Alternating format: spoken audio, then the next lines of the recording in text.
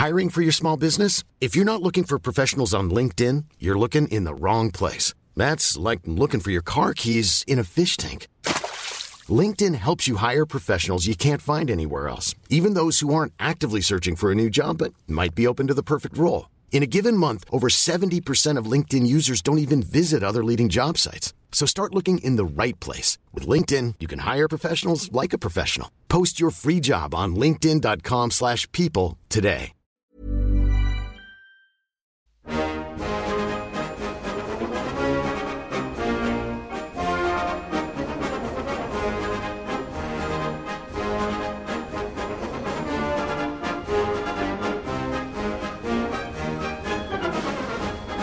Welcome to A Time for Heroes, Episode 1 of the Rugby League Digest new series on the Super League War. I'm Michael Adams here with Andrew Paskin. How are you, Andy? Hello, mate. I'm very, very excited. We finally made it. We finally did. So this is the first of a three-part look at season 1994. And just to set it up, I don't suppose we'll spend too much time going into why we name the episodes as we do as we go forward. But this episode, A Time for Heroes, I've chosen specifically because the cliche about there being no heroes in this story, that could have been invented for the Super League War. Very few parties involved emerged without reputations tarnished or integrity questioned.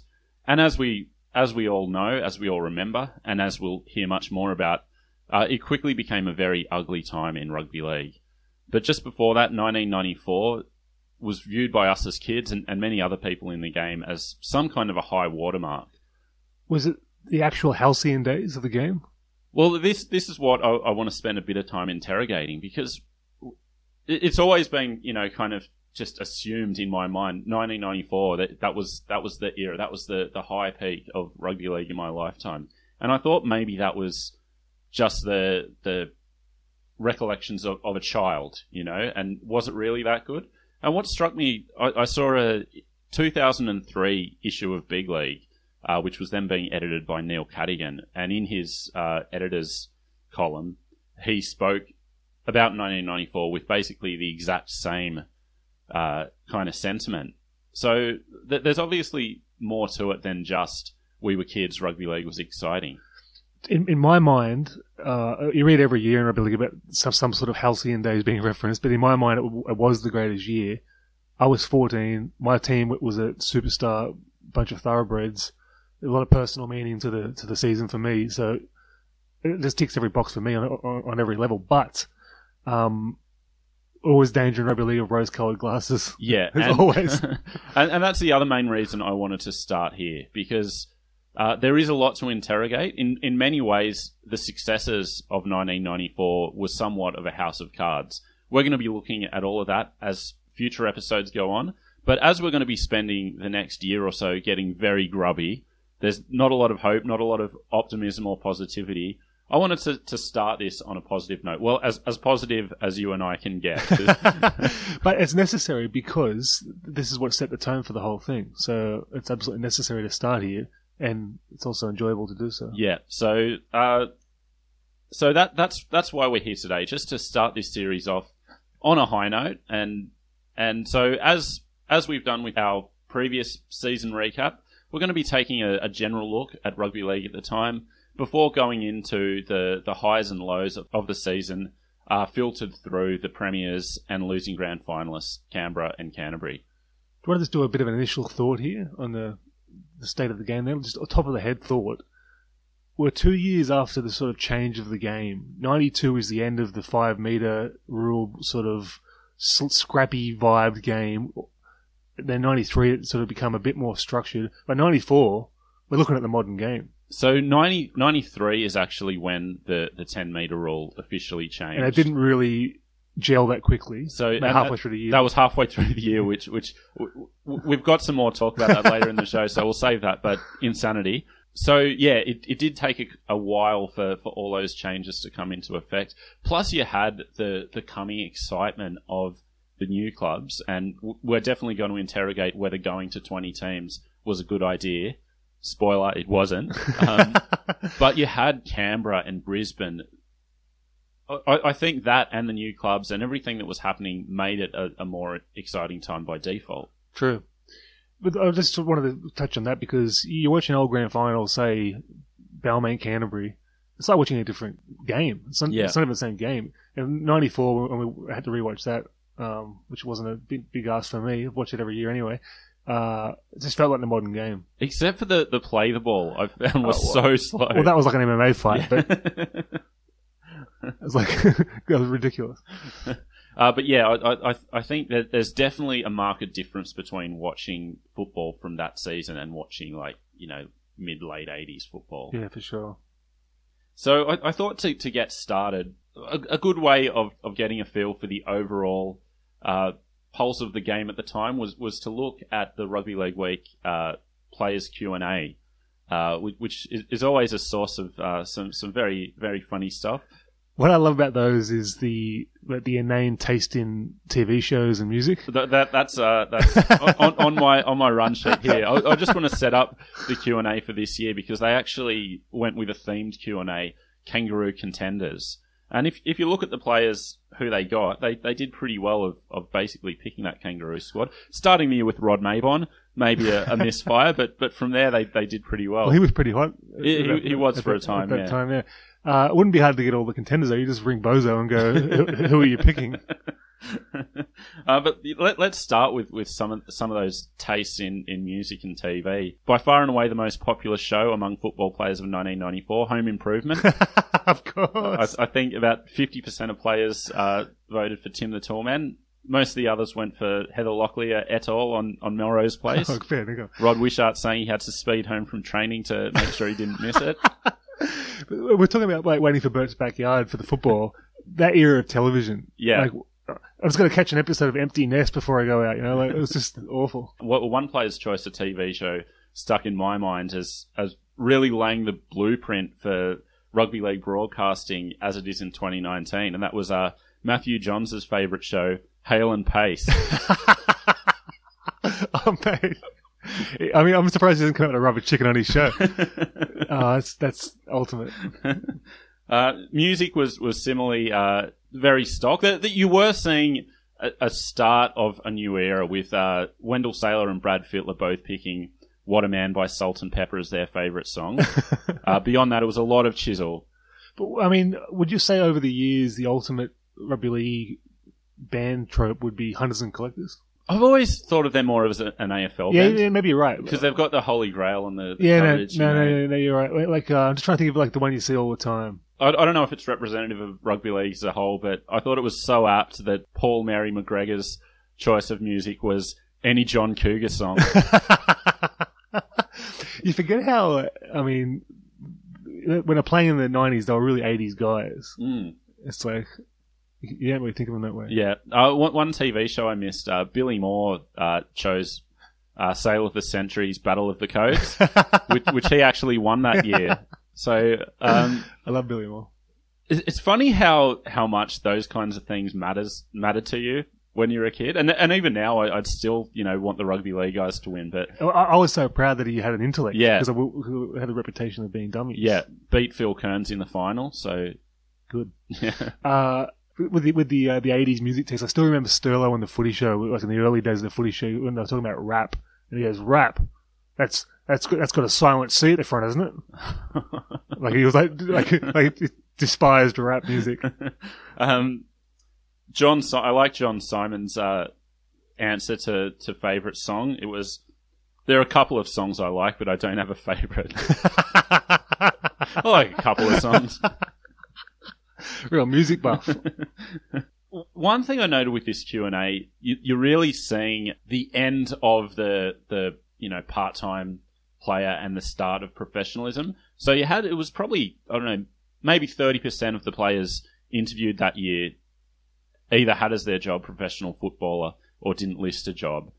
And then you had a lot of marketing officers. Yeah, I mean, crazy to think that they were still working part-time, isn't it? But I wanted to ask you about that. So we had a lot of variances of marketing officer, promotions officer, development officer. I first came across the term marketing officer in 1988 on the pink footy cards. Yeah. That was a big job, was marketing officer. which, as we know, isn't a job. It's just money from the club to put on a polo shirt and turn up at a few events. But some of them I think would have taken. So, for instance, Billy Moore's job was North's junior representative coordinator. I think he would have thrown himself wholeheartedly Absolutely. into that. Brad Fittler as promotions officer, I wouldn't think would have extended more to a few appearances at Panthers. Probably more than he was asked to do, really. I think if you've got flow breathing down your neck at North Sydney, I think you take your juniors' responsibilities quite seriously. But I remember when I was in primary school in Newcastle and Toronto, they had Tony Butterfield and Robbie O'Davis came. It must have been 1990. Because Batlow Apples was a sponsor. And they had trays and trays of Batlow Apples and they were handing them out. It was the coolest thing ever. Yeah. So every time I see Batlow Apples, it reminds me of it. Mm. So that must have been a marketing officer type role. Yeah. And Butts went on to do a business degree with me at Newcastle. Oh, really? Yeah. Oh, that's interesting. The great man. Yeah, well, as we'll hear in the Super League, once we get into the Super League proper, cut his teeth by representing the Johns brothers in their negotiations. They've stepped up to John Fordham now. John Singleton as well. A couple of other things that stood out to me was a look at the sporting landscape as a whole. A lot of, when people were asked if they could be any other sportsman, who would they be? A lot of Michael Jordan. Jason Stevens, I thought this was fascinating. Sydney Kings basketballer Leon Trimmingham. Oh, he was a massive star back then. He was dunking on everybody. That's hilarious. And similarly, when it came to most respected Australian, there was a lot of Fred Hollows and a few sportsmen like Greg Norman. Mark Carroll picked Mike Whitney, saying he's a real likeable bloke. Well, I suppose you need to be something that you're not. Staying on Mark Carroll, one of the good G-ups in the Q&A that year was his most embarrassing moment was on the Kangaroo Tour when Paul Sirenen was pretending to play the piano. It was a pianola and I thought he was really playing. That's a good G-up. He's like, how good's this? But on Paul Sirenen, I wanted to... This really stood out to me. So he was asked, if you could turn back the clock, what's the one thing you would change? And he said, in the 1989 Grand Final, I'd get Bruce Maguire to play the ball instead of him trying to tap it forward. Canberra got a penalty which cost us the title. How quick are the big five of that team to throw other people under the bus? I know. Anyone but themselves. It's like they had 30 chances to win that game. Yeah. And Bruce Maguire's got to take the blame? Fair income. I thought that was a bit weak by Ciro. Yeah, but also to publicly personally shame him. No good. So yeah. Unless you have any other thoughts on the Q&A, we'll move on. But I used to love the Q&A. Yeah. I really loved it, and I didn't realise that Home Improvement was garbage, and I didn't realise Tim Allen was a police informant and drug trafficker, yeah, I really enjoyed reading those, and I do remember those contenders ones. That was the halcyon days of League Week. Yeah. So our next segment, we're going to stay in the nostalgia vibe just for a bit longer, and well, for about a year, really, and have a look at footy cards of the era. I thought '94 was one of the best years for footy cards. Oh, there'll be some debate there. Check out our Twitter and Facebook. For the pictures we're going to put up to go with this episode. I had the full set for this year. It was probably the only year that I was that invested in collecting that I got the album and the full set. You went the album. You didn't go the rubber band. I really wish I had those cards. I've still got all of mine. Yeah. The only one I've really got fully is the pink one, 88. For some reason I missed a few, and what I really liked about footy cards was the inevitable misprints. Yeah. Peter Tunks doesn't play for Cronulla. What's going on? But those Scowlins ones with the bubblegum in the late 80s, I feel like Michael Speechley was in every packet I ever got. Yeah, me too. So there was an article in the Rugby League that week promoting the footy cards that said 78% of Australian kids at the time were collecting cards of some kind. So were you invested? Oh, heavily, yeah. Loved it so much. I was just getting to do it at the age when this was the last time I was going to do it. Yeah. I think I got some in 95, but the magic had worn off. In 95, I got my first key card and blew my entire life savings on basketball cards in the space of a week. You and your Beckett. Christ. Yeah. But yeah, that was kind of the end of it. So but these ones were particularly special due to the legend. yeah, so there were a number of special sets within the dynamic marketing set that year.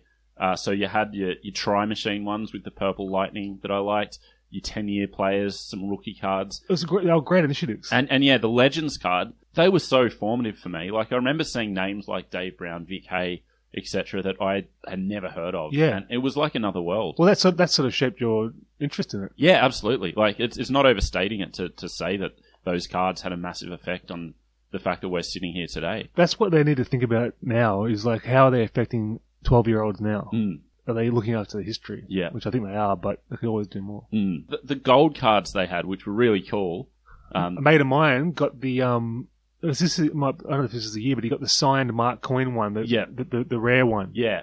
Was it personally signed, or was it just like there's like 1,000 of them or something? There was, yeah, it was a limited edition, but I don't know if they were personally signed. There wasn't many of them, and he got Yeah. one. And I kept saying, mate, that's going to be worth a fortune. I reckon you should sell that. And he refused to discuss any sort of selling of the Mark Coyne card.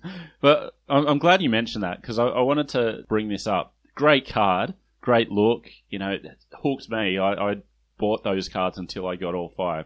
So the 5 players chosen: Ricky Stewart, Steve Walters, Kerrod Walters, Mark Coyne, and Brad Mackay. Like, that's your 5? Yeah. Like... Without being disrespectful to Mark Coyne, he's been in some great moments, but he wasn't really in the top echelon. No, but that's a kind of good segue to what I wanted to... Because I wanted to touch on this in terms of Mark Coyne, because obviously I'm a Dragons fan, so I loved Mark Coyne, and even as a 13-year-old, I was questioning whether Mark Coyne and Brad Mackay were really the 2 gold cards I'd want. Brad Mackay was a great player, but he was a backup to the greatest player. Yeah, exactly. Yeah, that's a good way of putting it. He was a great player. So was Coyne in his own way. Would Coyne, as you quaintly described him, would he be a Blues origin centre in the era? I think 94, like, he would have vied with Mary, Yeah. Like, I don't think it was... I think Mary's double the player. I think he is too, but I think where they were in the game at that point, I think it would have been a discussion. I'd rather have Gary Coyne in the centres. So, 94 was, of course, that famous Origin win for Queensland in the last minute. New South Wales did go on to win the series, which everyone forgets. But I was always, even though I was, diehard New South Wales fan, I was always so proud of Mark Coyne for scoring that try. And he had so much work to do to get over the line. Well, let's talk about that try. Everyone knows the try. Oh my God, it's a miracle. What does Fatty say? Everyone knows the try, but the worst part for me was my hero, Ricky Stewart, really didn't put in it on the line to stop it. If he put his body on the line, he could have stopped it, I think. Jarred the ball or something like that. And he kind of just hung back and let it happen, and no one ever brings that up. Yeah. That's got to be... Would you say, like, top 3 all-time Origin moment? Definitely. Like, I still think top 1. Yeah, definitely. I think it's probably most repeated. Well, it's better than the Lockyer last-minute one because it had, like, 100 hands in it. And each part of that it could have broken down. Yeah. Like, it's sad to watch for a Blues fan, but it's just magic. But as I said, we did go on to win the series. Game 2 was a triumph for the league. The first game at the MCG, getting 87,000 people there. Would you say this was sort of the peak of the national origin? Like the early, when it went national? Yeah, I think so. That was like probably the start or near the start of where like even people who didn't watch any other rugby league for the year knew about Origin and would tune in for novelty, if nothing else. He was only 14 years old then, so it was still quite early. But I can remember late 80s being right into it. Buzz in the street sort of thing in Newcastle. But not anyone in Hawthorn was beating down the doors to watch it. But yeah, John Quayle had at the time a photo of the crowd at the MCG framed on his wall. So it was this crowning achievement of rugby league at the time. Obviously left with a bit of a bitter aftertaste with everything that came, in the next year. Also, it was one of the most awful-looking TV games because of the giant ground with these ants on the side trying to watch it. The other thing is that with that Origin series, Wally Lewis, the coach of Queensland that year, was under a lot of pressure both because of the on-field performance and some tension between him and, some of the other Queensland figures involved. I always thought Fatty came out of nowhere in 95 and basically they picked him because there was literally no one left to pick. But in 94, he was considered the next in line. Yeah, I mean, because of his goofiness on the footy show, which I loved, but he wasn't respected for his football nous and heart as a tactician sort of thing. But the Blues had Rodonicus, for God's sakes. I mean, I think it's a fair choice. Last thing before we move on from this little section is I wanted to briefly discuss the brands of footy jerseys in that era. Where you had two, really, Peerless and Classic. Yeah. I just saw an article saying that St. George had got Peerless to make their jerseys, and I just felt this pang of because he didn't want to turn up to school in a Peerless jersey.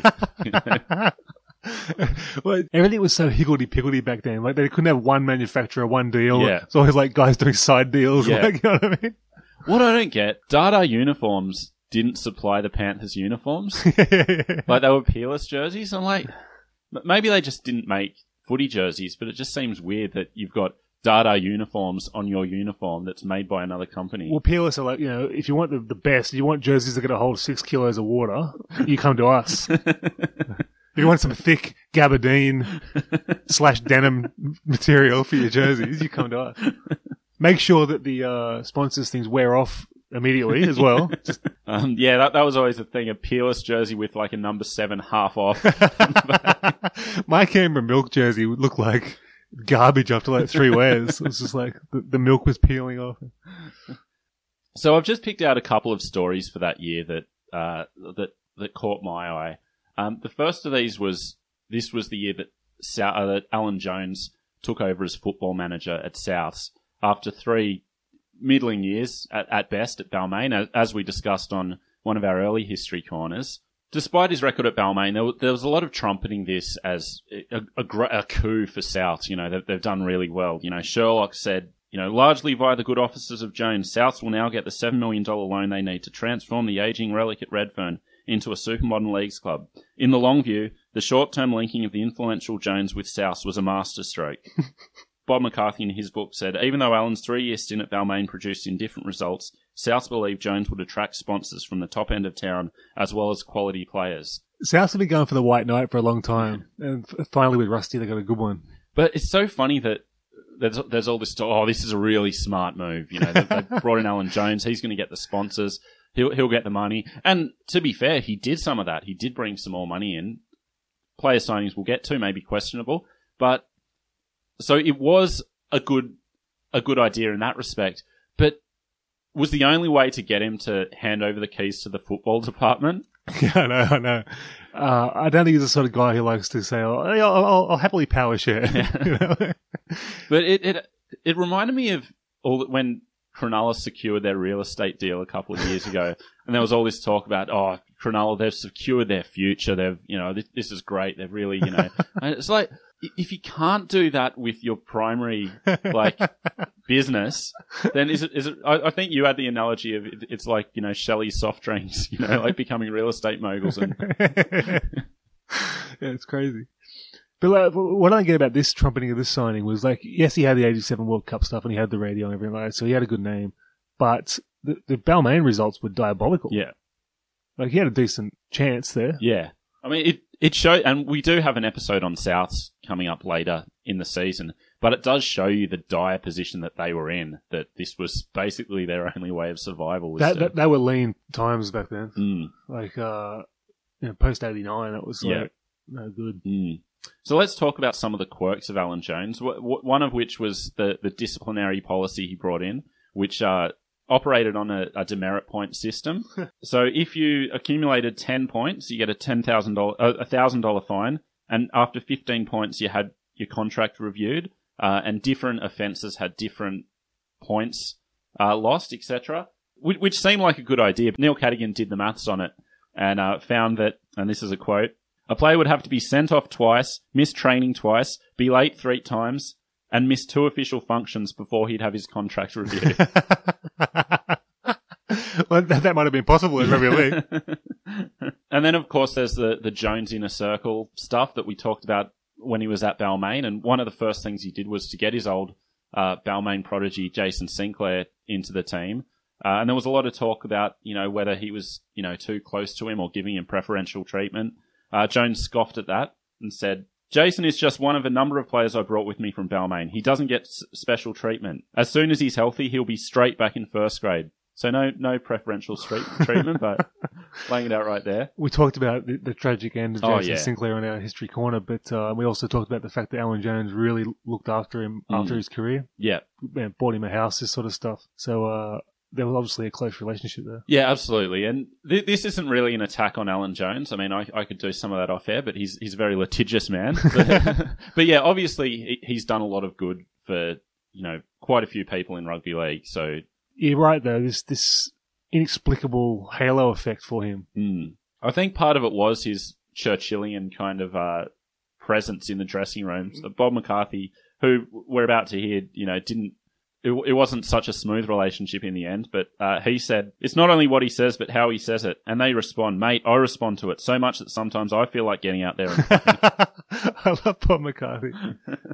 And so when Jones joined the team in late 93, he was given $1 million to bring in some of those big name players that he was surely going to bring to the club. That's one of the reasons you get him, so they said, was he'd attract the big name players.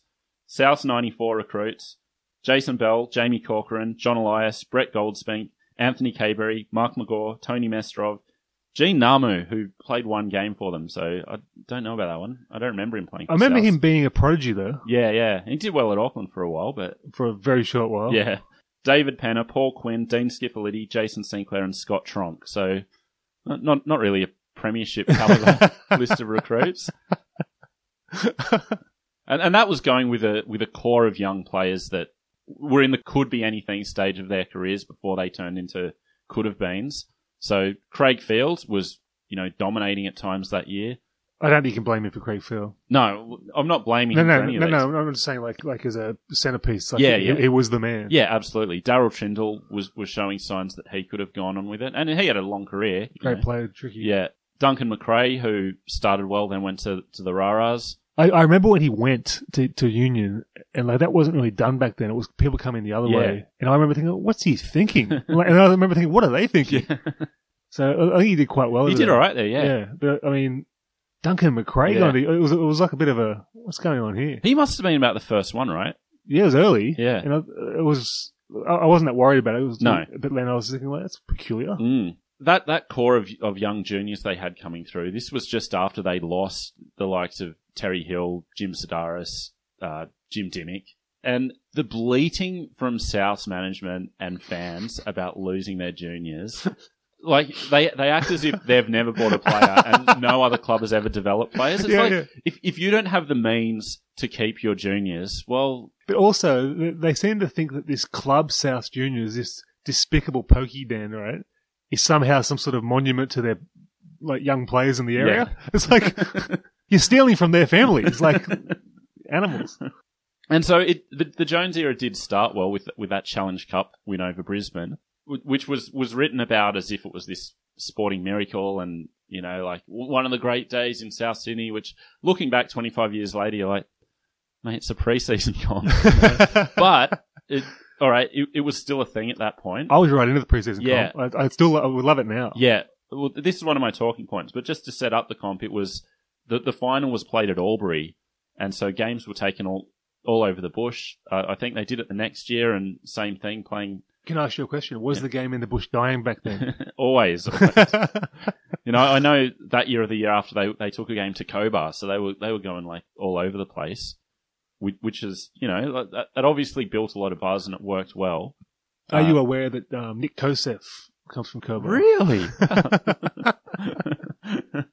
So this was in the dying days of the pre-season cup. And one of the questions I wanted to ask you is, we've been long proponents of some kind of cup system in place, over the origin period.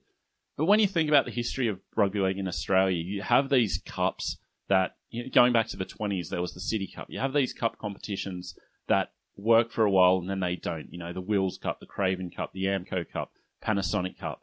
But you know why? Because in rugby league in Australia, you've got two types of football.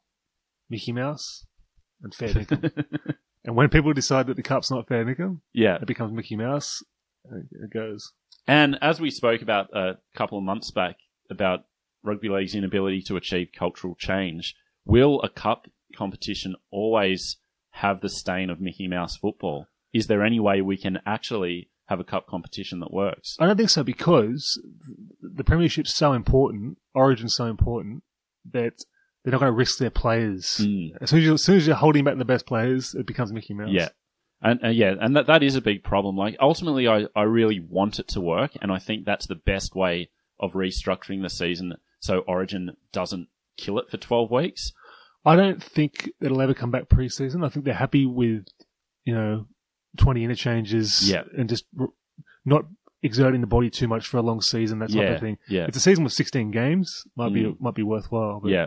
But it's funny, I get South fans like giving me shit if they beat us at the Charity Shield. I'm like, it's a trial. See, that disappoints me that the Charity Shield's a joke now. But it is. Yeah, that's what I mean. Like, it used to be something. Yeah. Even the World Club Challenge is a joke now. Yeah. Which sucks. Mm. I still love the World Club Challenge. But anyway, so I think that's my main point is, as much as I love the idea of a cup competition, when you look back on previous installments, it just seems like you're destined to fail. As a child, I loved the Panasonic Cup, but that was, guys training twice a week. And when you got these thoroughbreds on $1 million and a free boat, you can't be... So it was a great victory for South regardless, and was really going to set the tone for the season. That all came crashing down 1 week later when they were smashed by Newcastle in the opening round of the Premiership and the debut of Andrew I was there, Johns. live on the drunk hill, not the dry hill. And he was phenomenal. Do you remember any buzz about him before the game? I remember people saying Matthew Johns' brother's playing. I'm like, no, Matthew Johns is awesome. Like, his brother might be good too. Mm-hmm. It's like, and there's this gun player, and he's kicking all the goals, and he's bumping people off with his hips and stuff, and scoring close to the line. It was awesome. Yeah. And he was scoring on my end. So I think it was 23 points on debut. Wasn't it? Yeah, 23 points. I remember thinking, like, what a debut. What a way to announce yourself. Yeah. And then to go on with it. Well, you know what I feel about memorable debuts, Fittler, Johns. This makes, like, when a near immortal or an immortal has those immortal debuts, awesome. Yeah. It did, flatten the champagne at South, and it was a reality check. But the season wasn't a complete disaster, and they did finish ahead of Newcastle on the ladder eventually. But just, I wanted a little aside on Newcastle. One article that I saw was talking about Newcastle media that year, which featured players heavily on the radio, on the TV. They were all over it. One of my favourite was on New FM Saturday morning. Waity and the Chief, David Waite and Paul Harrigan had a show together. I don't remember that. That's hilarious. So you had Mark Glanville calling the news on a rival radio station. Mark Sargent was a sports reporter on Prime Television. Mark Sargent and Matthew Rodwell had an ad for, I think it was McDonald's. Might have been Henny Penny. For some reason I think it's McDonald's, but it was so cheesy. Matthew Rodwell goes, what are you having, Sarge? He goes, I'll have everything. It reminds me a lot of, because my mum lives on the south coast, so I was exposed to a lot of the Illawarra media and Win TV. Win TV, yeah, and any radio commercial that didn't feature Rod Wishart and Paul McGregor wasn't worth the time. But going back to that era of television, in my house, we got the Sydney channel, we had a big antenna, but my nan's house, they got Prime and NRTV and all the Newcastle versions. So sometimes there'd be different things on. It'd be like, they got, some others do have them on Channel 10, but they got Porridge on NRTV. It'd be like, awesome.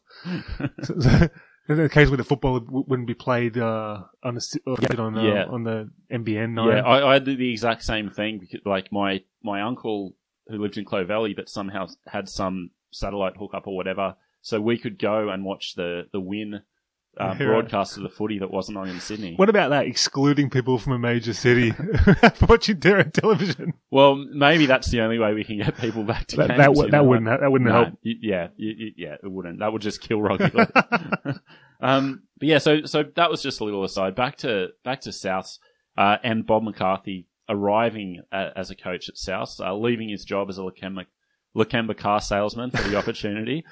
Would you like to buy a car of Bob McCarthy? I think I would. Yeah. I think he'd be fair dinkum. Yeah, I think so too. Mate, I'm going to tell you, they've got a few miles on the clock, but it won't let you down, Did you know in the 60s, the Stax car dealership was a regular employer of footy players? So at one dealership you had Rex Mossop and Ian Walsh, both there competing to be Salesman of the Month. So. How many times do you reckon they rolled the sleeves up over that? Do you reckon there'd be brawls in This is my commission, mate. So McCarthy arrived at South and was... I'll read this from the 3rd of August 1993 in the Sydney Morning Herald. South's chief executive Terry Parker emphasised that Jones would have the ultimate say in the running of the team, including selections. It's got to be made perfectly clear to everyone publicly that Alan Jones is the boss of that area, Parker said. So fairly explicit then. You'd think that McCarthy was coming in knowing that it was Alan Jones's show and, you know, he was there to guide the players around, but ultimately he'd have to defer to Jones.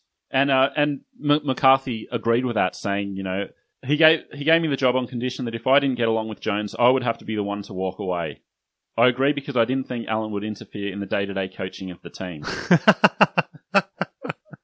And then in that same Sydney Morning Herald article, Bob McCarthy was asked how he thought that dynamic would work, and, you know, knowing that Jones has say over selections and everything, and that's the deal, you know. And he said, I haven't seen Alan as yet. We'll get together in the next couple of days, but we'll most probably bounce ideas off each other, something like Mark Murray and Jack Gibson at East.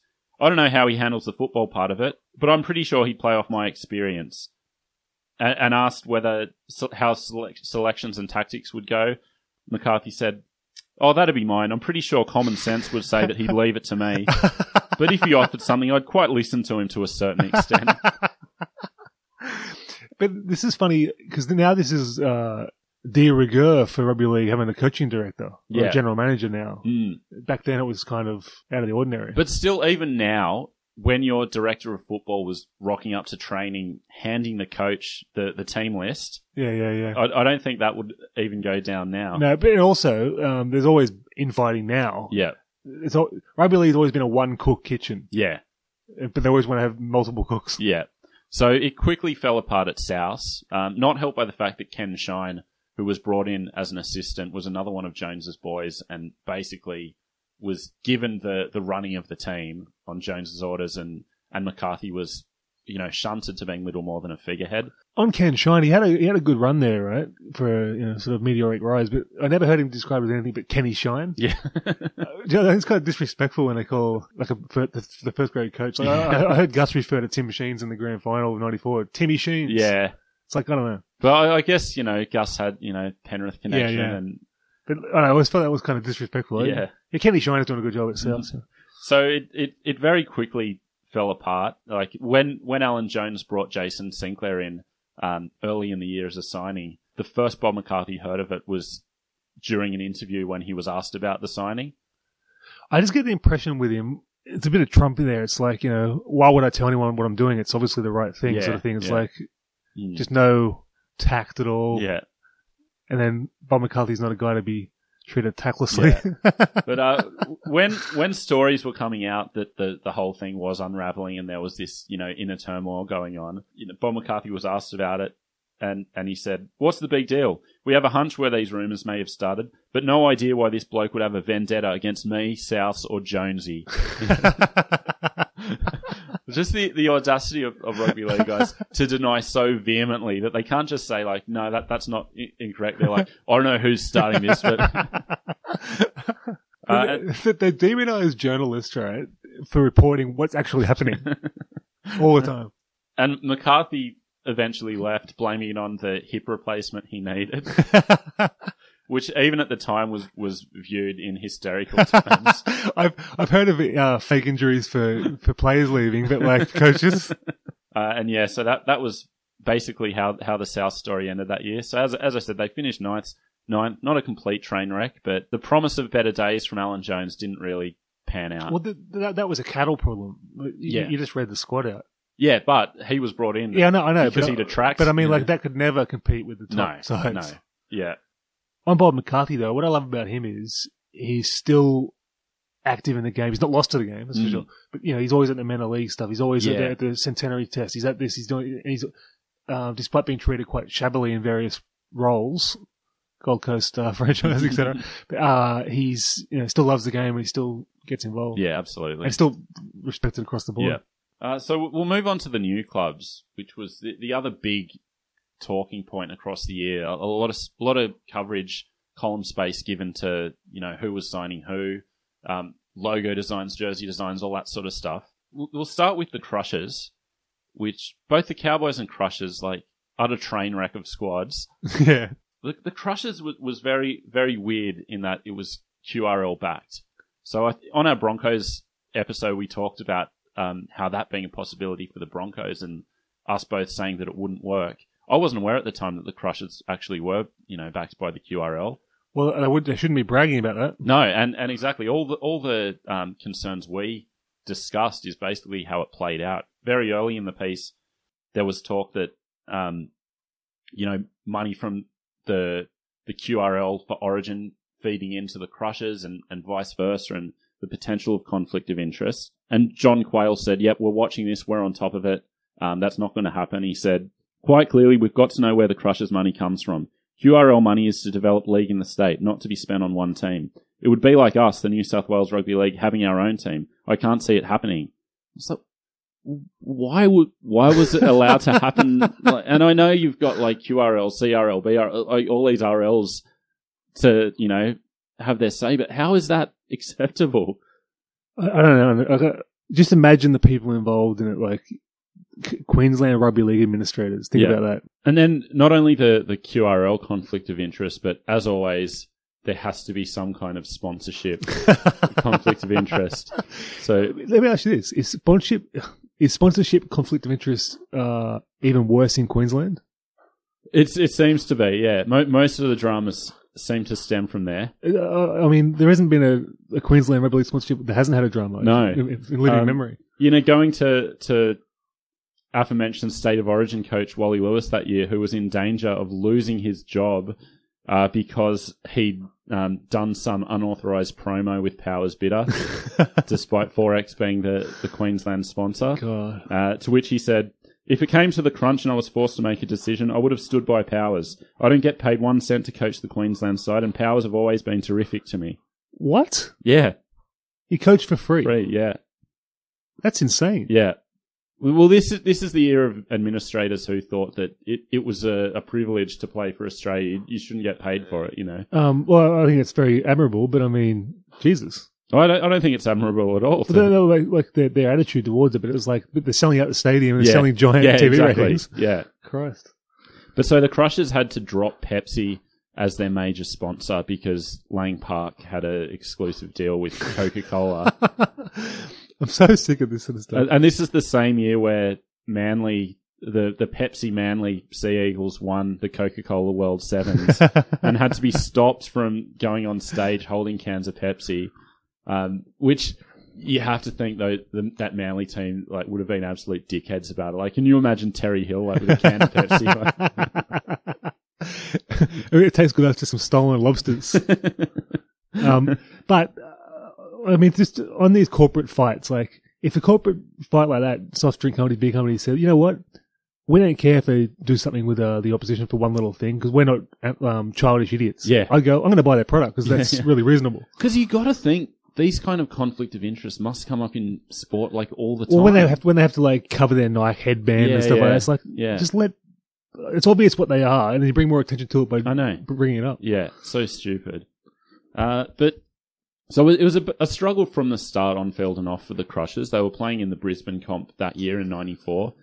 Went all right, didn't set the world on fire. Off field, that's got to be a bad omen. Not setting the world on fire in the Brisbane comp. The signing situation was a real struggle from the start. They got Bob Lindner early in the piece, but as of July 1994, in addition to Lindner, the key signings they were celebrating in the media was Craig McDermott and Trevor Hendy, who'd signed on to be official ambassadors of the clubs. Speaking of the dangers and to rugby league in the era, Iron Man.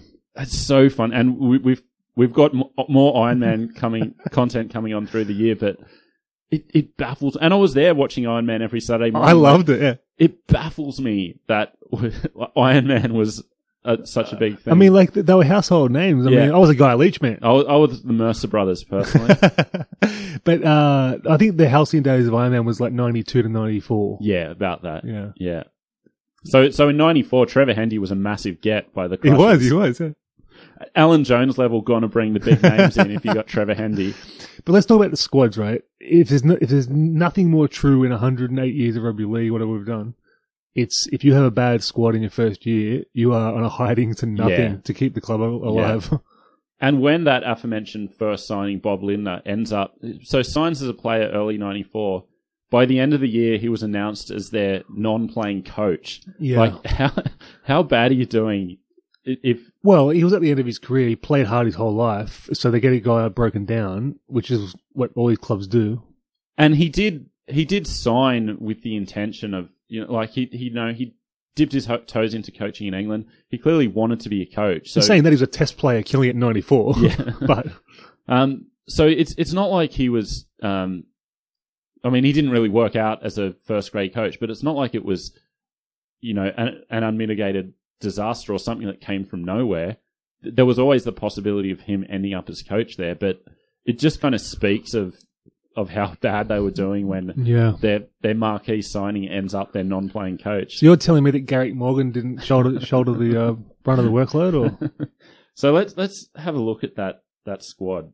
So Mario Fennick, their big name signing, who was, I think that's a good end of the career signing. Yeah, a real effort guy and a team guy. And so he wasn't thrilled about having to go up there. He desperately wanted to stay at North. He was saying it in the media. It's like, mate, take the money, but don't whinge about it. Like, he was talking about how hard it was to travel around Brisbane because he didn't know the place. He was like, I know Sydney really well.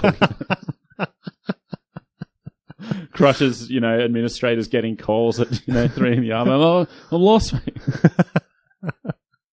But so Dale Shearer, another good end of career signing. St John Ellis. I remember when they brought all those new blokes onto the footy show, and Fatty was like, "Your name's St John. What's to go there?" I still think about that at least once a month. It's like it still confounds me. Who would name their kid that? Why it says St John? Yeah. It's bizarre. It is. But I remember I was big into the English League there, particularly for the 94 Kangaroo Tour. Got right into it, started buying Open Rugby magazine. That means rugby league. It wasn't the Devils' work, but and he was like a big star over there. He was killing it. And I thought, this is going to be a great signing. Wrong. So Chris McKenna, Wayne Collins, Chris McKenna was a good signing. Yeah, that was a good signing. Trevor Gilmeister, another. So they had some good guys there. It was just you've got four blokes trying to prop up a pretty poor squad otherwise. But when Garrick Morgan hailed as this huge signing, he couldn't even make their best run on squad when they were putting the likely team together. $500,000. That was big money back then. Yeah, this is pre-Super League. And then the classic rugby league thing of players signing letters of intent, but they're not going on to sign the contract. So Darren Smith was originally going to go up and play there. So he could have really helped them. Peak Darren Smith. And the Cowboys, when I look at this Cowboys squad, so the likely lineup that was in the Rugby League week in December 94, Willie Morganson, John Scarden, Paul Morris, Adrian Vowles, David Bouveng, Noel Solomon, Jason Martin, Martin Bella, Dean Skifflety, Bruce Sinclair, Wayne Singh, George Bartlett, etc.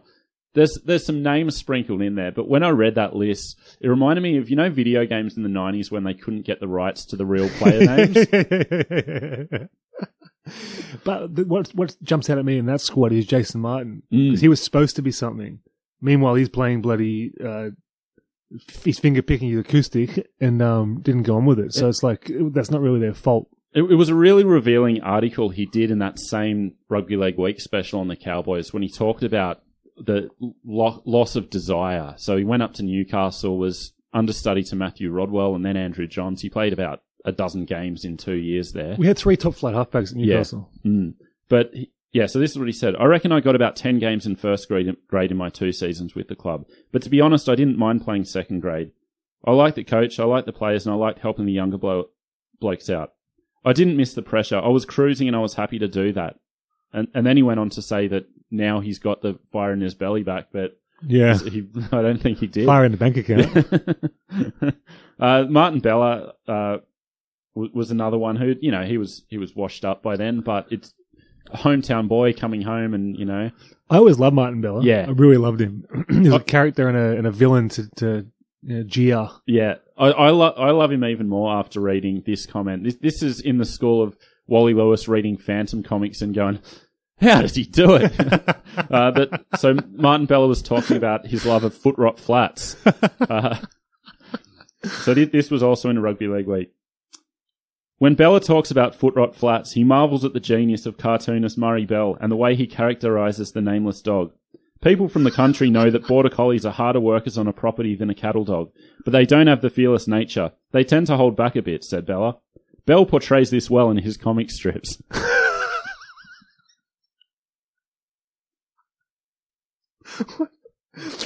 He was actually known as a bit of an intellect, wasn't he? Yeah. Against the look and the trope of the prop. Yeah. That's what a hilarious comment. Yeah. He's going deep into the foot rot flats writing process. But why was it so hard for these clubs to get players to sign? I just think back then, like, North Queensland felt like another planet for Sydney people. Yeah. Now it's like, oh, go out there, it'd be great, hometown team. I mean, you could see it was going to be no Newcastle long term, but at that era, it was like, oh, they're going to get flogged. Yeah.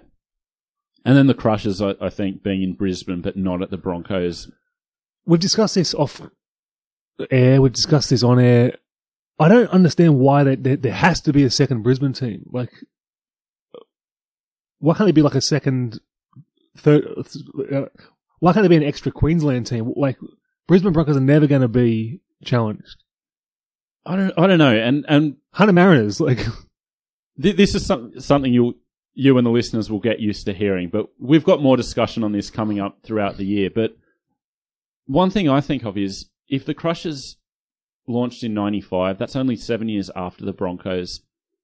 If they were given a chance to cement their place in the landscape, like, who's to say they wouldn't have had some Cowboys style growth and have become a real... They could have got a following, but you're always going to be like, it's like the Clippers. The Clippers have got a following in LA, but they're not the Lakers. But now, Kawhi Leonard's going there, they're getting like... Way to date the podcast. But the, I don't know, if we're going to be looking towards a proper professional national comp, we should be looking at having one team per city, not several. Yeah. My view. Yeah. A lot of points on both sides of that argument, but what I come down to is you had this really strong Brisbane comp for so many years. Surely that fan base could sustain a second club, given the... All right, I'll concede all those points. Ipswich, just do it a bit away. Yeah. So Brisbane's got their cachet still. Yeah. I don't know. Yeah. I do know, but... Yeah. I don't know if I'm right. Yeah. Anyway, we do have some more discussion of this point and the fate of the Cowboys and Crushers to come later in the season. So we'll leave the Crushers and the Cowboys talk there. When we talk about the Warriors and the Reds, the media coverage of those two squads in that year was dominated by two key signings, one at each club. And the reason they were being talked about was because of one of the most tragic events in rugby league history that took place on the 21st of June, 1992, and that was the tragic death of Ben Alexander in a car accident. This is a really difficult thing for us to talk about, but it's hard to get away from the impact that this one moment of madness had on not only that club, but in some ways what happened with the rest of rugby league over the next 2 or 3 years. We discussed this off air, in our personal lives, and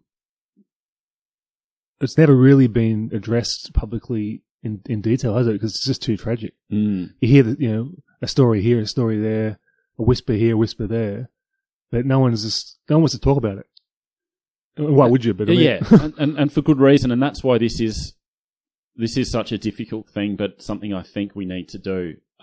Just on a personal note, like, this was a really formative event for me. Like I was 11. It's not like I didn't know about death, but the idea that like a footy player could die, that was like, yeah. I was 12 as well, and it knocked me for 6. It's just after the 91 grand final. I still remember where I was when I was told. Yeah.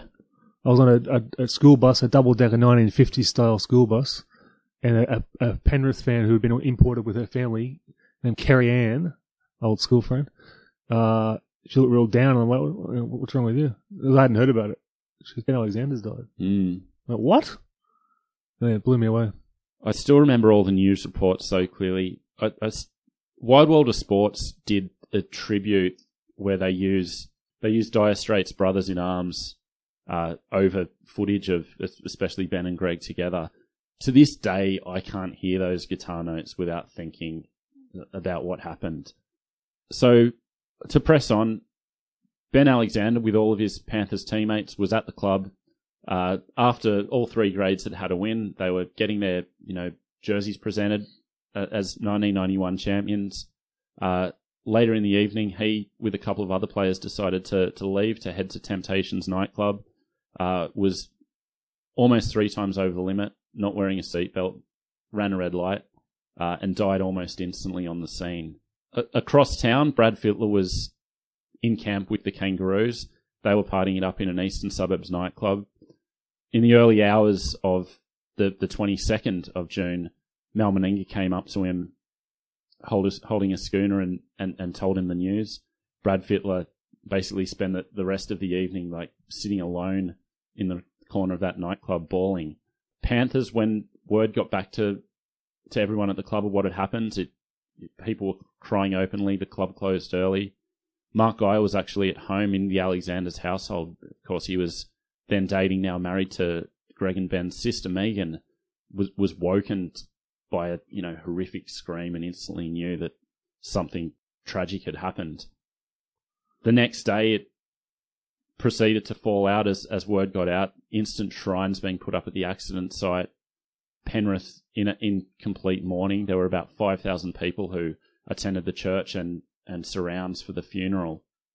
And it very quickly caused that club to spiral out of control, which is understandable. It started well on the field. They, backed up for a win the following weekend, which you would have expected them to do, really. It's any loss of a player is going to be tragic, but the fact that it was a guy on the rise, like on the bench in the grand final, like, good judges across the board saying this guy's going to be something. The brother of the guy that is something, the linchpin and king of Penrith. It's just the club was going to implode no matter what. Yeah. I mean, it's hard to see any other outcome other than what happened. But as I said, they won their first game. Greg Alexander, Mark Geyer weren't involved, but they all got up for it. But quite quickly on the field, it all started falling apart. Like in one game, shortly after, Steve Carter came off the field and basically announced that he was retiring instantly. Like it was that hard to deal with. Yeah. Brandy was gone for most of that year. Others, like Brad Fittler, his way of dealing was to just play through it and, played some great football while dealing with it. It's worth noting how close that club was. They're out there in Penrith, a lot of local juniors, siege mentality. And at that point, Penrith had the vibe of a big country town. Yeah. Which was always hailed as, one of the key strengths of the club and the culture. But in the aftermath of this unspeakable tragedy, quickly became something oppressive for some of the players in that environment. Like Glenn Lydiard, who was in the car and survived with some, minor injuries, spoke of that as of how hard it was to deal with his own personal feelings with that kind of fishbowl environment at Penrith. But on top of all that, they got the close relationships with the siege mentality, the local juniors. There's a lot of brothers in there, Lydiards, Izzards, Goodwins. Yeah, exactly. It was actually Craig Izzard who was a policeman at the time who actually went to the Alexanders to break the news to them. And things fell apart remarkably quickly. Players like Brandy, like MG, some of the other key players in that team basically spent the next 2 weeks living at a bonfire on a property in Penrith, just, drinking and trying to console each other as best they could. The funeral suits that the pallbearers, including Brandy, MG, Brad Fittler and Glenn Lydiard, they burnt them with the idea that no one else, they were hired suits, burnt them with the idea that no one else should wear them. See, that always struck me as, this is a tragedy, but that's a business. You're burning their suits, but exactly. And the hire company actually had to chase the club, and the club had to pay them out to avoid a small claims dispute. All right, let's we're doing this respectfully, given the nature of it, but that's getting towards deliverance country sort of stuff, sitting by the bonfire for 2 weeks. When I was reading about the bonfire, reading about the suits, my first thought was like where are the adults here? Yeah. They were kids. I understand how hard it is, and especially the Alexander family had been a rock for so many of those players, like for MG, for Freddie. Suddenly they're, not in a position to offer that support.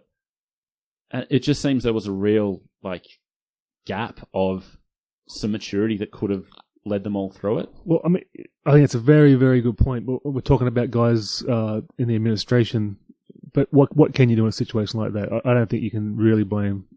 I don't think, even if there was maturity there, you're not going to control these guys there.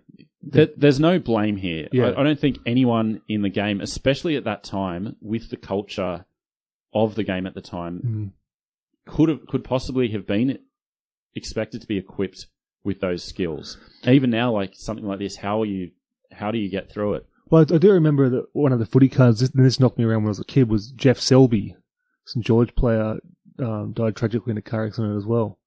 And I'm thinking, God, that's awful, but it wasn't a big name, so it didn't sort of get that much coverage. But this one, it was the family name. It was it was the prince. And what this event did was expose a culture that already had some serious issues.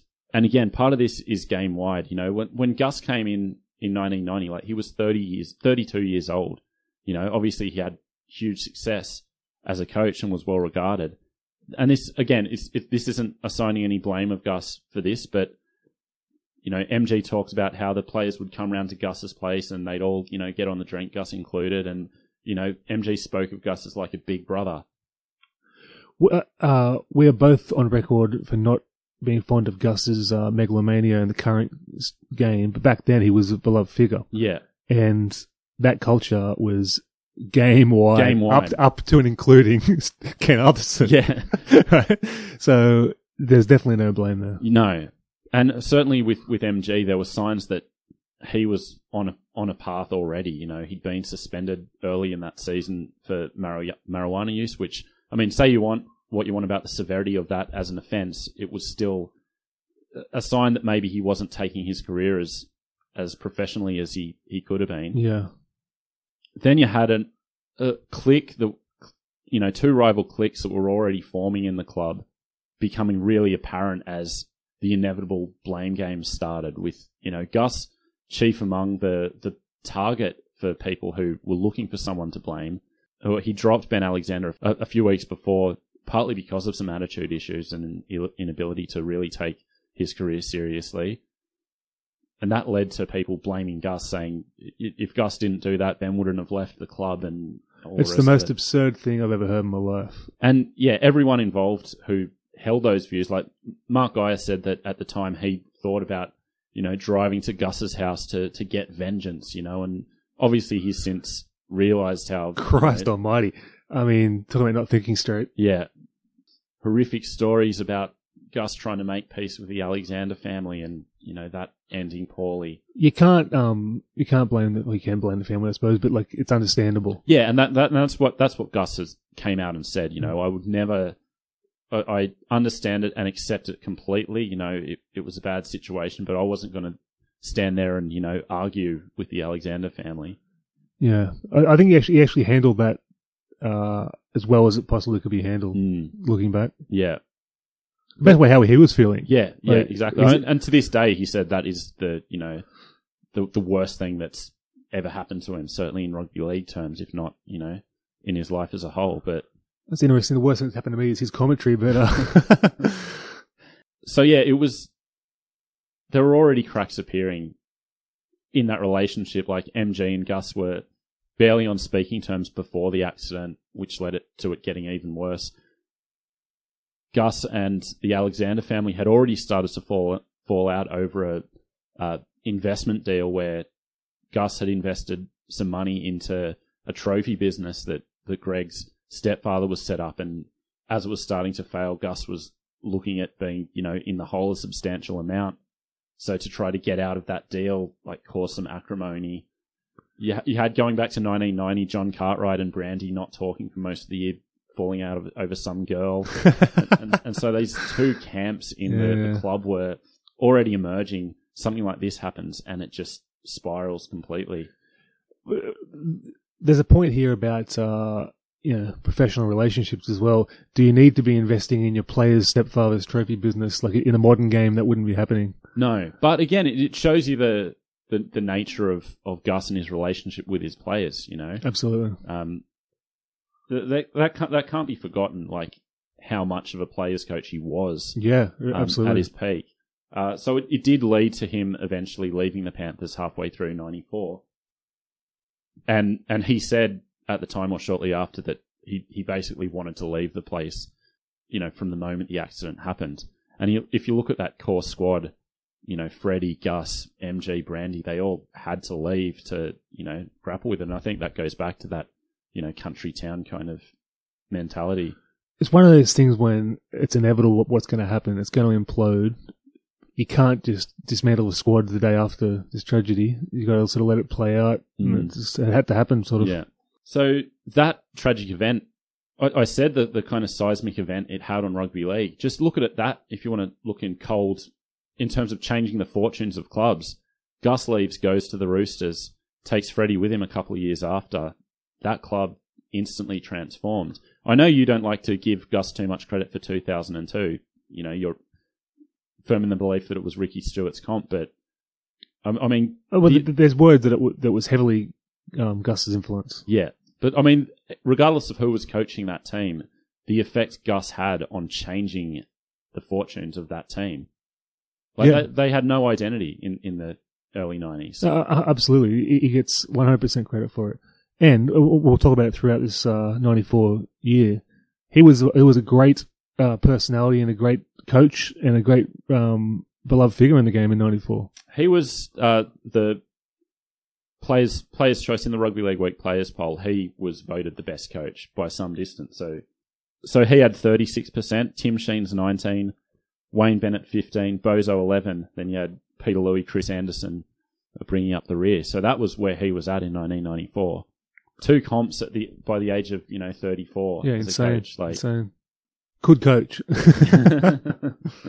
But of course, Gus wasn't the first to leave. That was MG, and it's crazy to think that he was sacked from the Panthers little more than 2 weeks after the accident. Yeah, which speaks partly from what I said about the path he was already on.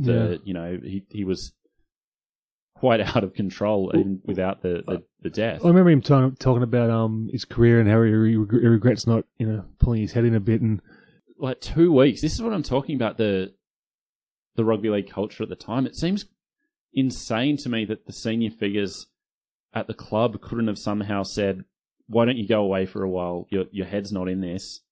You're not in a fit state to be playing rugby league or thinking about rugby league. Instead, he'd miss training and he'd, get in trouble for it. They'd set up a meeting. He'd miss the meeting. Well, I mean, for 2 weeks after the death of your best friend, I mean, where's the compassion on that?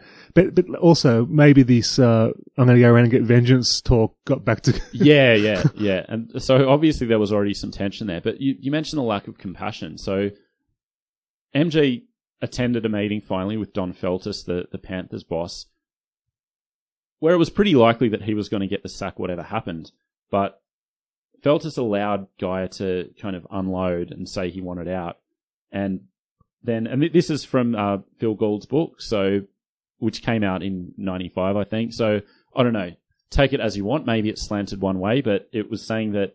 So Feltus, when Gaia said he wanted out, Feltus brought out Gaia's contract and invited him to tear it up, which Gaia did, therefore resigning, not getting sacked, and costing himself thousands and thousands of dollars in the process.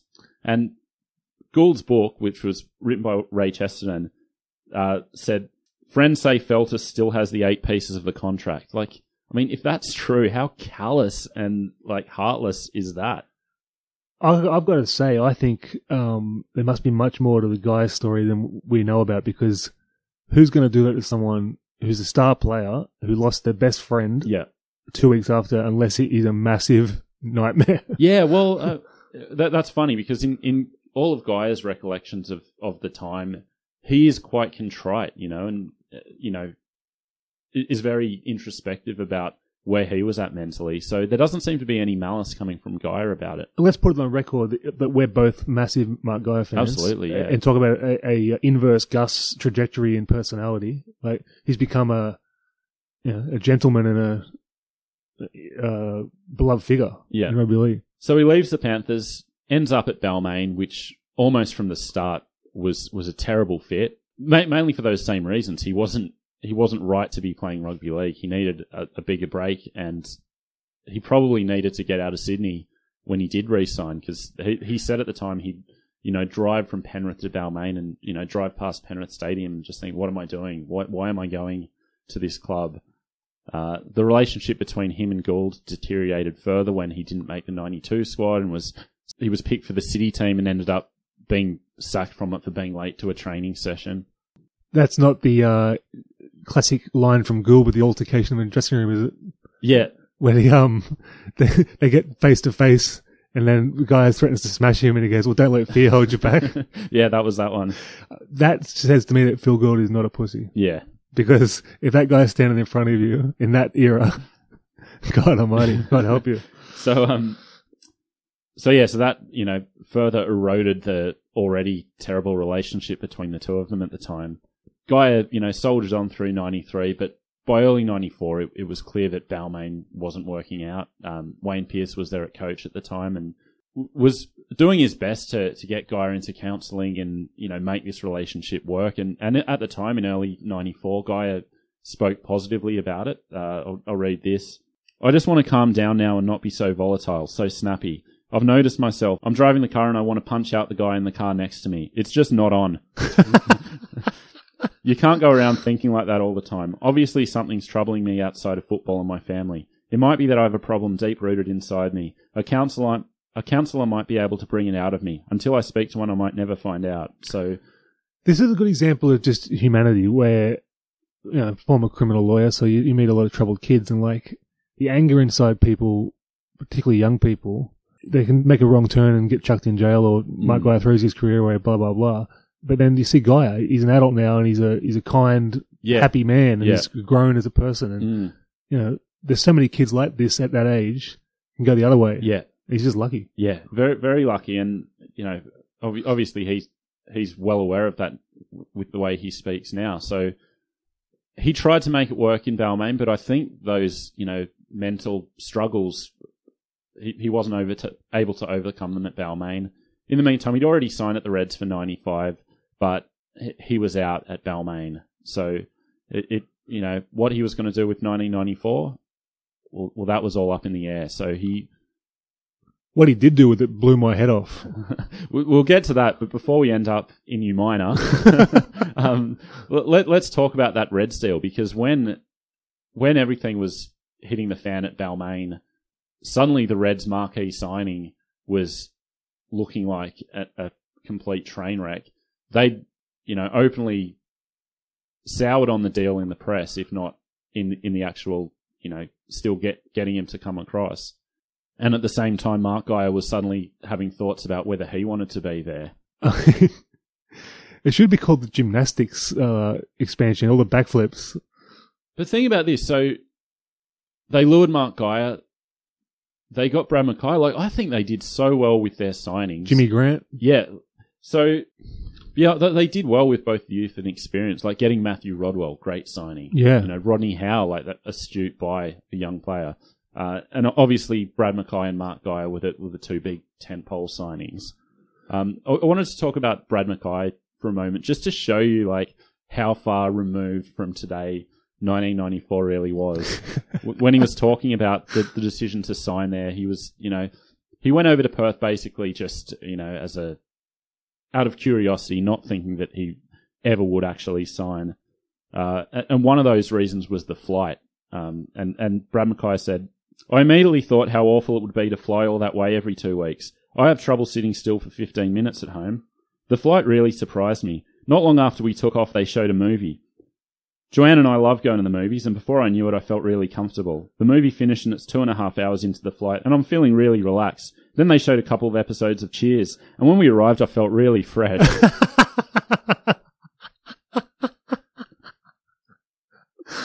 It was a small world back then, wasn't it? Fair income.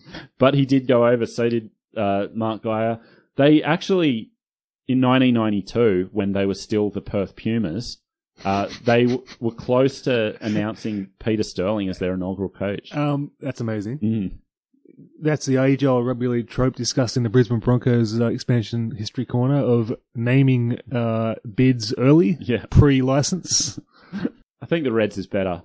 Yeah, I think the Reds really suits. It's such a shame that they had to go because A, they did well in their first year, good crowds, etc. But what a fortress that would be when these rugby league teams have got to fly 5 hours each way to get in there. Yeah. And, it would really upset their apple cart. I mean, watch all the episodes of Cheers you want. After a while, that's gonna...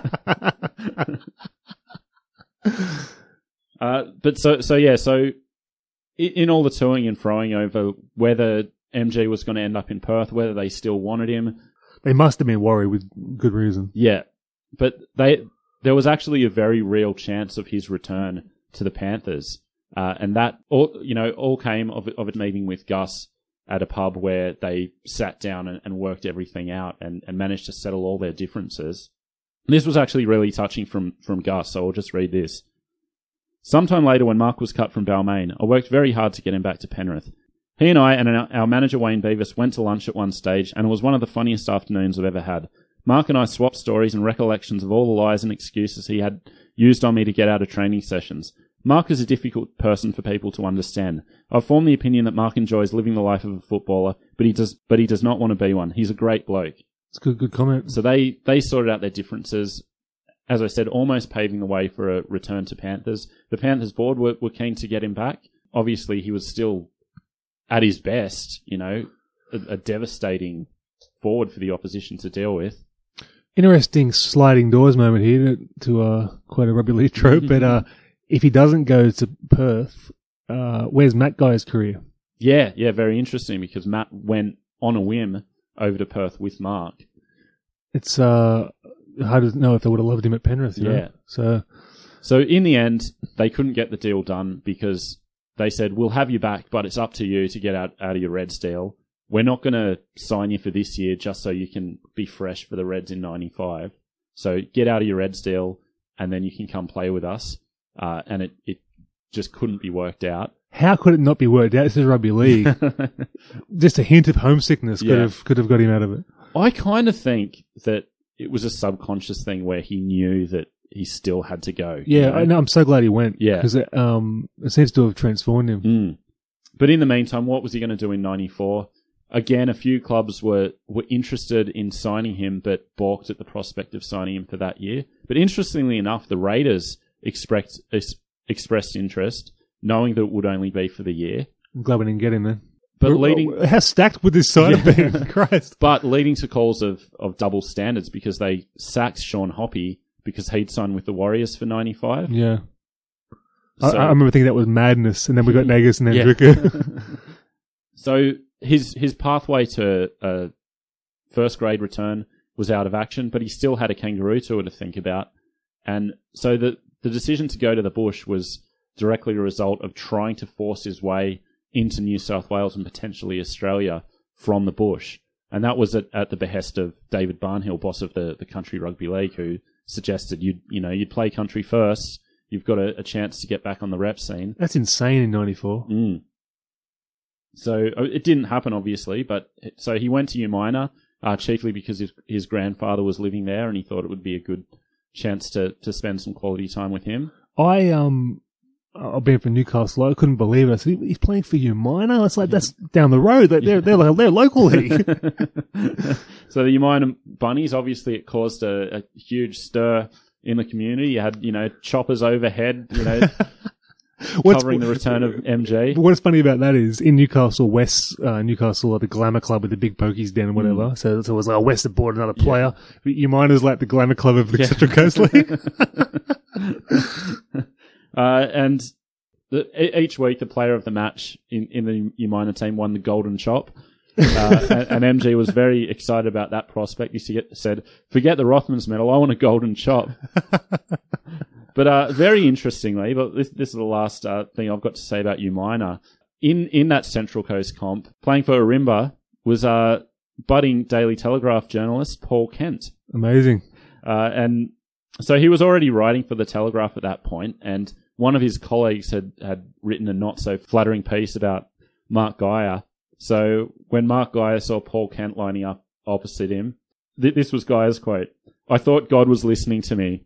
As Paul Kent recounts it, Geyer looked up and around. He saw me and pointed at me. "You're dead," he said. My teammates turned and smiled. They said, "I'd hate to be you." Umina charged down a kick. I chased the loose ball and Geyer was the only player close. I got there a fraction of a second before Geyer's elbow got to the back of my right ear. A brawl erupted, the crowd was delighted, and after a time we made our way to the sin bin. Separately, thank God. But it was telling. Eventually I was replaced because I experienced blind spots. The game ended and Geyer, apparently with all forgiven, told a teammate to say g'day. I was in the dressing room, vomiting only every 3 minutes or so. But he'd got square, and ever since we've got on well. Gee up. Now we'll go back to 1992 and Brandy. Mark Geyer spoke of the differences in their personalities, being that, Brandy kind of bottled up his emotions where Geyer, wore it all on his sleeve, which kind of speaks of the way they both handled their eventual Panthers departure. So, Brandy was a kind of a simmering, gradually disintegrating relationship, Geyer adopting a scorched earth policy. Can I just say, we are both gigantic Brandy fans, both on the field and his analysis on TV. He still looks like a broken man. This is a irreversible change in a guy's personality, losing a brother. And he's said that, anytime he has spoken about it, that it's not something you get over, No. And I think, mentioning our love of Brandy, I think that's one of the reasons that it hit me so hard. Like, Brandy was my absolute idol at that point. Like, he was my number one guy. But so he took time away. He came back late in 92 when he really shouldn't have. He said that, football was the last thing on his mind. Not really, operating with any mental capacity, but, he thought it was somehow the right thing to do to come back to the field. And in 93... You got to admire that. That's a team guy. But then in 93, he came back, but there was no desire. His form really suffered because of it, which was understandable. You got to remember this. In 1992, Ricky Stewart was out injured early in the year. Brandy was like the absolute, certainty to start at halfback for New South Wales that year. In the end, he got injured as well, and Stewart got back for games 2 and 3. But Brandy was in the top tier. Yeah, he's always top tier. Yeah, from early on. And then that fell away on the field and off the field. That lack of desire manifested itself into a fairly poor attitude. He missed training sessions, kind of turn up when he wanted, and not really put in, which led to disharmony within the team. Some of whom were like, "You booted Geyer after 2 weeks, but we've got this going on." Different case. It absolutely. We can say that, but if you're within that team, it's just untenable from every angle. It's like, you can't say to the guy, "You've lost your brother, we want you to try." Yeah. Right? And you can't say to teammates, "We want you to try and follow the rules, but this guy doesn't have to." It's like, it's literally untenable. It is. And there's no right or wrong way to deal with grief, and you have to understand that people are going to handle things in different way. But, Gould's comment was quite telling, that I always felt he could have given more, that he could have gotten over the tragedy earlier, which sounds harsh. It sounds really harsh, and I don't think it was meant that way by Gould. But there is something to it that... that's one of the most... that makes you sit back and, whoa, because, in the end of the day, they want to win football games, and it's like, okay, well, this is the worst tragedy in the history of the game, but we got to win. Yeah, and that's the difficult position that Phil Gould was placed in. That suddenly he's got this team that's falling apart around him, and there's nothing he can do about it. Like, at one point in 93, he wanted to drop Brandy. Like, his form had fallen to the point that he was an actual liability in the team. But when he said to Don Feltus, "I'm dropping Brandy this week," Feltus said, "You just can't do it." Yeah. You know, and that was the position Gould was in, you know, and then it got to the point where they started recruiting halfbacks for 94. Gould was saying to Brandy, I think you should go have a year in England, do something, you know. So they went hard after Jason Taylor, missed out on him. Luckily for them. Yeah. Missed out on him, but got Gary Freeman in for 94. Yeah. And 94 was even worse because Freeman and Alexander basically wouldn't pass to the other one. The team harmony was falling apart. You think about that. So Gary Freeman and Trevor Gilmeister both come in for the 94 season. You think that would have been great signings for any club? But how difficult would it be for those guys as outsiders to arrive in this kind of environment? You know, can you imagine that? But also this whole thing of Brandy can play fullback. It's like the guy is a half. Yeah. Right? He's a great athlete, could easily play fullback, but he's not a fullback. Mm. So yeah, we'll get Freeman, we'll put him at fullback. Yeah. Even at the Warriors, they'll sign him as a fullback. Yeah, yeah. It's like, he's not a fullback. you. I think the thing is he was an athlete, you know, he was Yeah, quick, but you know, I agree, like absolute halfback, but he's one of the premier halfbacks of all time, but we'll put him at fullback. But so when Gary Freeman came in, this was his quote of the situation. "Gee, mate, I really don't," and this was in Phil Gould's book, so, you know, this is Gary Freeman talking in 95 or so. "Gee, mate, I really don't want to talk about it. I know they had some problems when I was there, but I just wanted to stay out of it. That's the God's honest truth. I'd say to Gus, 'What's happening?' He'd tell me and I'd say, 'Whatever.'" Cheers, Wiz. So in any other situation, getting like Gary Freeman and Trevor Gilmeister, who still like was Trevor Gilmeister then in 94, like Wayne Bennett, like, you know, was devastated to have to lose him, and, you know, the Broncos kind of went downhill in 94 partly because of that loss. Does anyone love an enforcer more than Wayne Bennett? Maybe Sticky. It leads me to a story my dad told me yesterday, that he had a HR role at Carlton Breweries in the late 90s, and they were going through a series of layoffs that he was involved in. So everyone at work was calling him Trevor Gilmeister, the axe. So 1994, from early on in the season, it was announced that Brandy had signed with the Warriors, but for months afterwards, he was still in interviews wrestling with the idea of, like, could I leave Penrith? And, you know, coming down on the side of, like, I just want to stay here. I can't do it. Here's where I need to be. Got two things to comment on this. Watching the season, I just remember them. Geez, Penrith are bad this year. Didn't really think. Oh, that's right. The guy died last year, and they're in turmoil. It didn't even cross my mind as a kid. I was just like, oh, just they're playing awful this year. And you're looking at it deeper as an adult. It's like, Jesus Christ. But this poor guy, not only has he lost his brother and best friend, he would have been a one-club player. Yeah. He would have been a legend, you know. Mm. Like, his career was derailed by this, then Super League. He had two of them. Yeah. No good. And this speaks of where everyone was at the time. When he announced that he was signing to the Warriors and he was leaving, that Penrith, like, Gould's feeling was one of relief. You know, imagine that you're like absolute best player of all time, like, leaves, and all you feel is relief, you know? Say what you want about Gould, and we will and do, but he has got compassion for his friends. Yeah. And I think he's got more compassion for his friends than he has for football, to be honest.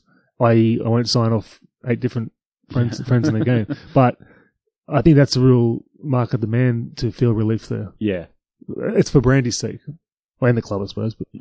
And almost instantly the club, I mentioned that sense of relief, and they knew that this is what they needed to get their all-time legend back in the fold. So at that point, they didn't think about him coming back as a player, which is what eventually happened. But they offered him the position of training director. So he signed for 2 years with the Warriors, and they said, come back in 97 and we'll put you in as training director. So already they knew that, you know, this was a temporary blip. Sorry, the guy that won't show up to training is going to be directing training, is that? Well, I guess that's the thing. They felt that the 2 years would help him to, you know, a change of scenery would help him get his mind right. which is what happened. I mean, he comes back to the Panthers in 97, plays for New South Wales that year. Super League. It still happened. You know what? I remember being so excited about the Warriors, right? This is amazing. And they had Brandy. It was like, what a marquee signing. Yeah. Because, like, as a kid, you don't realize his mind's gone to mush. You just think, oh, man, Brandy, he's going to, like, make them win, you know? I was a big Phil Blake guy and a big Brandy guy. It's like, they got both of them. Yeah. But that Warriors squad, everyone was talking about it as it was going to be an instant rival to the Broncos. Yeah. It was like, you got the New Zealand team plus Brandy, you know? Exactly the talk I heard, and no one realised that they were only a 58-minute team for 25 years. I mean, yeah, so you look at that first team, you know, so, yeah, Brandy, Dean Bell, Dennis Betts. All right, let's stop there. Yeah. Dean Bell and Dennis Betts, lauded as these two giants of the English game, no good. Yeah. John Cohen, New Zealand rugby legend. No good. Yeah. So, like, they wasted a lot of signings on names. Yeah. Like, that was their Gary Morgan. Yeah. Times 3. Yeah, definitely. I guess the idea was that it would legitimise them to a New Zealand public that was, you know, rabid rugby union fans. Yeah. But, like, with the young blokes, they got it right, you know. Yeah. I mean, Stephen Kearney was already basically established from Wests. But, you know, having Stacey Jones there, you know, Joe Vungana. I think Tierra Party come back. He was at Newcastle. Yeah, yep, you're right. Yeah, he was in that first squad. And, you know, getting Sean Hoppy at the top of his game as well. I thought that was a great marquee signing. Yeah. Killer squad. Killer squad. They got the name right. And that was one that had been decided in 1992 as well. Dominion Brewery were the sponsors of the team, so they put it out to the public. Which beer company decided the fate of this club? Well, I'm glad they had limited say, because one of their proposed names was the Auckland Bittermen. Oh my bloody god! So I'll tell you the other names in the mix. So yeah, the Warriors was there. That was the overwhelming crowd favourite, and I think they got it right. The Volcanoes, the Pirates, the Bittermen, the Orcas, and the Hawks. Auckland Orcas. That's not too bad, actually. It's not too bad, and when you think about it, like, killer whale's a pretty sick animal and very underrepresented. You know how it would have went? Who you guys got in the weekend? Playing the Orcs. Yeah. That wouldn't be too bad. Yeah. It was the Free Willy era. You would have got some jokes out of that somehow. Okay, there would be a few players freeing their willies, mate. You know what I'm saying? I think Warriors was the winner. Yeah, and they had their logo basically from the start as well. Logo was killer. Yeah. Didn't like that colour scheme. I think the black and grey is definitely the best colours for them. Rugby league jerseys, the initial ones, generally designed by like a Year 9 kid on their first attempt. Yeah. It's like I don't know how they can get the colours in jerseys so wrong all the time. Anyway.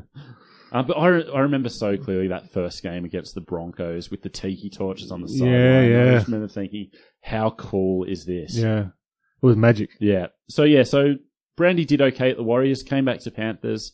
As I said, played Super League Origin that year.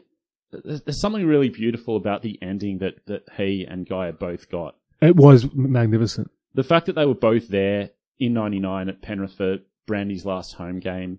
Gaia, gave a stirring dressing room speech, which I'll let Roy Simmons, coach at the time, tell the story. There was nothing too intelligent in what he said. But it was good stuff, all raw emotion, and I think it had the desired effect. You want to talk about one of the game's characters? Yeah. Roy Simmons, legend. Brandy finished the end of 99. Gaia was squeezed out, salary cap reasons the year after, but, took that all with good spirit and said he didn't want to hold the young blokes back. I love when guys go out like that, instead of saying, I want to hold the young blokes back for an extra payday. And I'll just give the last word to Paul Kent, who I think summed it up really well. Emotionally, he never quite made it to where he was physically. Not until the very end, anyway, by which time his physical abilities had begun to decline. If the two had ever peaked together, though, there is little doubt Guy would have been the forward of his era. But he's still remembered for what he did in the short burst. Yeah. He'll always be remembered as for greatness in a flash. Yeah, definitely. You can't tell Origin story without him. No. You can't tell 91 without him. Yeah, and more, put football aside, it's just so good to see him eventually find that emotional balance. And the fact that, obviously Gould's departed from the Panthers now, and we've had plenty to say about that in the past, but the fact that Brandy came back in the mix, coaching the halves, Geyer and Gould, best mates. I still loved watching them on the Sunday roast together. Yeah. Also, he had the column in Rugby League when he was insulting everybody. I loved that because in a game of fence sitting, he was one of the only guys having an opinion. Yeah. Infuriating people, didn't care, and made his media career from it. Yeah. Loved it. But for all the turmoil and tragedy we've just discussed, I wouldn't say it's a happy ending, but at least you can take out of that everyone involved has made their peace. I call it closure. Yeah. In some respects. And speaking of which, that closes out this episode. I really hope you've enjoyed it, because this was very difficult to put together, very difficult to talk about, and I hope we've done it with justice and respect. But thank you for listening. Please send us your thoughts about this or anything else you want to tell us about, and we'll be back with part 2 of the 1994 story next week.